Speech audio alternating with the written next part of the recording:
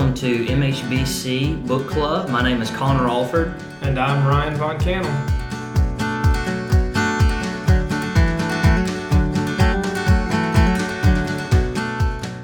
Welcome back to another week of our MHBC Book Club. So thankful that you guys are joining us this week. We're going to be looking at Chapter 3, which was a really short chapter, but there's a lot of good stuff that's packed in here, so we're going to dig right into the happiness of Christ. The scripture that we're looking at today is Hebrews chapter 12, verse 2. It's the one that was given to us by the author here, and it speaks really to the joy of Christ. Hebrews 12, verse 2. So let me read that for you guys really quickly. It says this: "Therefore, since we're surrounded by so great a cloud of witnesses, let us also lay aside every weight and sin which clings so closely, and let us run the race with endurance that is set before us, looking to Jesus, the founder and perfecter of our faith, who for the joy that was set before him endured the cross, despising the shame, and is seated at the right hand of the throne of God." So around this chapter talks about the happiness of Christ, the joy of Christ. Could you give us a little bit of an overview as to what Ortland's kind of getting at this week? Yeah, those first two chapters, I really felt like he was going over the theme of the book about the heart of Christ, and then he kind of put that heart into action. And now it's like, as we're going to see for a while throughout the book, he's going to kind of dive into kind of the different attributes we see from the heart of Christ. And obviously this week is the happiness of Christ, and he really talks about that it brings Christ joy to be able to pardon and to relieve and to comfort his people and to be there for his people, to love them and to forgive them. That's part of the heart of Christ, that he doesn't do it begrudgingly, that he doesn't do it out of any kind of unwillingness, but he does it lovingly and joyfully and graciously. And that's kind of what Ortland gets at here in this chapter. It's an interesting way to phrase the chapter in speaking about Christ. When we look at the Bible, and I know that in my own relationship with Christ, I don't know that the word that I would use when I know that Christ forgives me. I know that Christ desires to forgive me by his blood, that God does that through Jesus' substitutionary atonement for my sins. But I don't ever think of Christ doing that, and in the moment of doing that, it being joyful. What does it really mean for Christ to be joyful in that? Because I wonder sometimes, obviously Christ isn't joyful over our sins, but what is Christ joyful over here? Yeah, and that is kind of the struggle of this passage. There's a time or two when you read it, your initial thought is, wow, is he saying, is God joyful over our sins? And that's not what Ortland's saying, but he's joyful. What brings him joy is the ability to serve his people and to love his people, and to kind of care for them through his sin. And so the picture that kept coming back to me was of a mother or a father and how they care for their child, even in the messiness, even in the pain, even in the difficulties. They do it joyfully. Even though that's difficult at times, and even that may bring them pain at times, they love to do that because they love their children. And so that's kind of the picture that kept coming to my mind as I read this chapter about the happiness of Christ. Yeah, and I think I really liked how Ortland on page 36 compares Christ's love for a compassionate doctor. I mean, you think about a doctor who goes into a border country or into a nation that doesn't really allow people to come in and do medical care. They don't really have very good medical care, and they go into a really primitive tribe with a contagious disease that's killing them and hurting them. And this doctor has his medical equipment, and he's got antibiotics. He has the ability to take care of them, and he has no need of financial compensation, nothing like that. The only reason he's there is to provide care for these people, these hurt, but they refuse to be helped. And Ortland really compares Jesus to this individual, because Jesus didn't come to the earth to get anything, right? He came simply to give. And so that these people, though, they're willing to take care of themselves. This tribe is willing to figure out their own way to get better, even though the doctor knows the way in which they can get better. And finally, a brave young man steps forward and receives treatment. And that doctor in the moment, he doesn't feel anger over that person coming to him in his need. He doesn't feel hatefulness or hatred, or he doesn't heal him begrudgingly. No, he feels absolute joy because he realizes that because one has stepped forward, he has the ability to heal. And that's the purpose that he came there to do. And so he says his joy increases to the degree that the sick come to him for help and healing. That's the whole reason that he came. And when we look at Jesus on the cross, isn't that exactly what Jesus did? The reason that he came was to heal us, and so he does find joy in healing us. Yeah, exactly. And I love the quote right at the end of that story, talking about Christ, that he does not get flustered and frustrated when we come to him for fresh forgiveness, for renewed pardon with distress and need and emptiness. And I just really love that, this idea that, Jesus isn't caught off guard by our sins and our failures, that it doesn't catch him by surprise. He knows, and he knows all of it, that Christ is omniscient. He knows what's going on. He knows our sins and our failures, where we've fallen short and missed the mark. And that is the very reason he came. And sometimes I think that's just hard for us. It's difficult for us to think about and accept and to believe.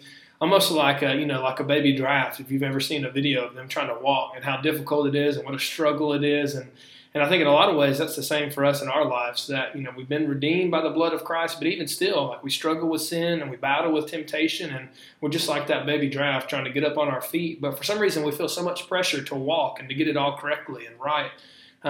But Christ knows that's not going to happen. And so he stands ready to forgive and to love us and to be accessible to us and to offer that fresh forgiveness. And I think that's just really difficult to believe at times. Yeah, and I really like, Ortlund really summarizes Thomas Goodwin. And for those of you who are listening and watching and you want to know who Thomas Goodwin is, he is a Puritan pastor theologian. And you know how I love the Puritans and just their rich theological depth and their need for grace and desire for holiness.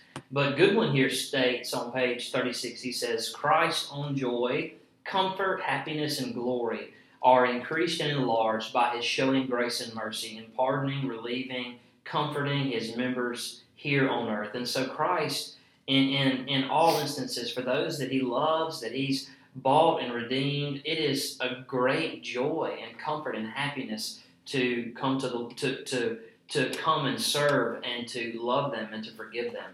Now, Ryan, I have a question though. What about for the people who are watching this today and they're really discouraged because sin, sometimes sin just hooks us in a way that we can't seem to get out.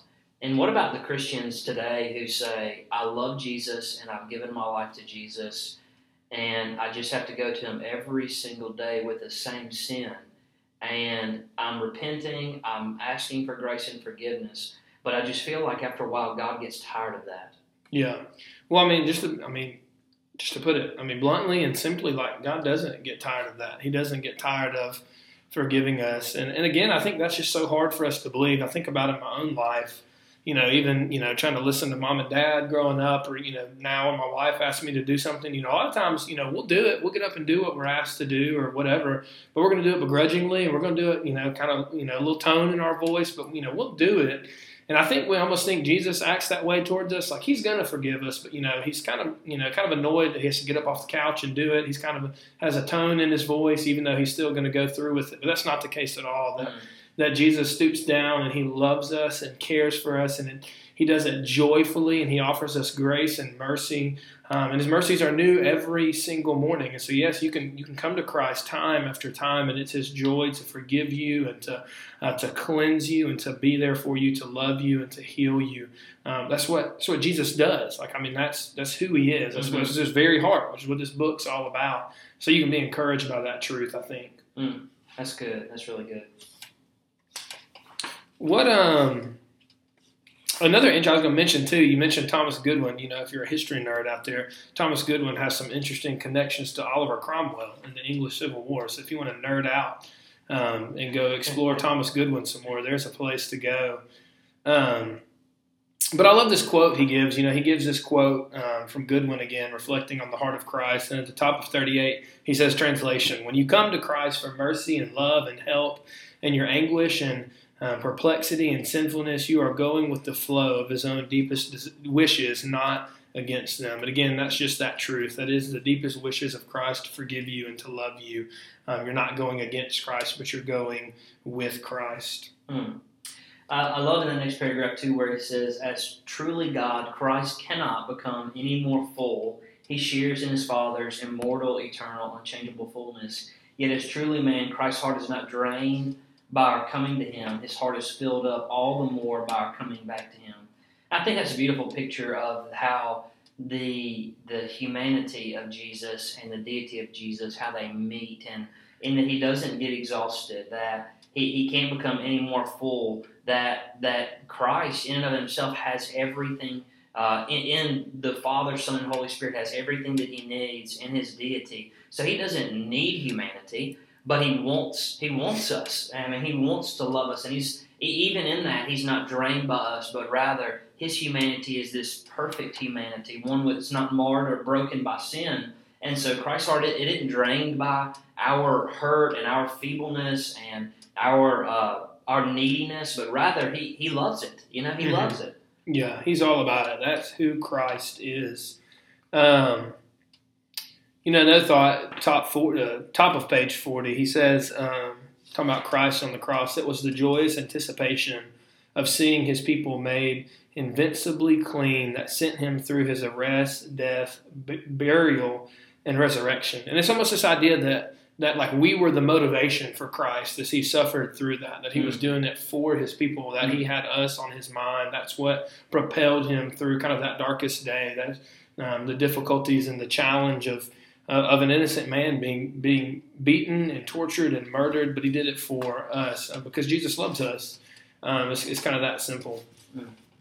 So Ryan, as we look at this and Christ and his desire to love us, how do we apply it today? What do we do to apply this? Yeah. Well, I think partly kind of what we talked about earlier, that, Christ doesn't tire of forgiving us and caring for us and cleansing us and loving us. And so one way I think we can apply it is just kind of throw ourselves to the cross and throw ourselves to Jesus. Kind of at the end of that chapter, he talks about the Father's not going to tell his Son to, breathe in the oxygen in a reasonable kind of measured way. And it's the same with Jesus. Don't just take in Jesus at a little bit at a time. I mean, just throw yourself at the feet of Jesus and just feast upon him. I think that's one way we could apply that this week. What you got? Anything else? So many people, when they come to Christ, they come with this approach of, I want to get myself cleaned up before I just fall into Jesus. I want to get myself cleaned up. I want to be palatable to Jesus. I want to be, I want Jesus to be okay with my life. And the truth is, Jesus, the only way that God can be okay with your life is through the work of Jesus. So let Jesus do what he came to the earth to do. And so we're not running away from God to get ourselves better. No, we're running to God because only by the grace of Jesus are we really saved, are we really cleaned, are we really made new. And so we have to invite, Christ has invited us into this deep relationship with him that isn't just for the good moments, but it's especially for the bad moments, for the sinful moments, because we cast our need on him. So. Yeah, and I think too, you can even see that in, this chapter kind of came from the beginning of Hebrews 12. Well, that chapter right before that, Hebrews 11, is the by faith chapter, the hall of faith chapter, and it's all these just heroes of the faith, just one after the other, of Abel and Abraham and Moses and David, and just one after other, all these heroes of the faith. But each one of them, when we read their stories, they're people who are just like us. They were sinners, and they failed, and they fell short, and they missed the mark. And so we don't have to have it all together. We don't have to be so, cleaned up before we can bring ourselves to Jesus. That wasn't true for any of these people kind of in this hall of faith, and it's not true for us today. We can throw ourselves at the feet of the cross. That's exactly right. That we run towards him and realize and understand his grace. All right. Well, I think this has been another episode of the MHBC Book Club. If you don't have anything else, I think we're good. Short week because it's a short chapter. Yep. Well, we thank y'all for joining us. We'll see you again next week.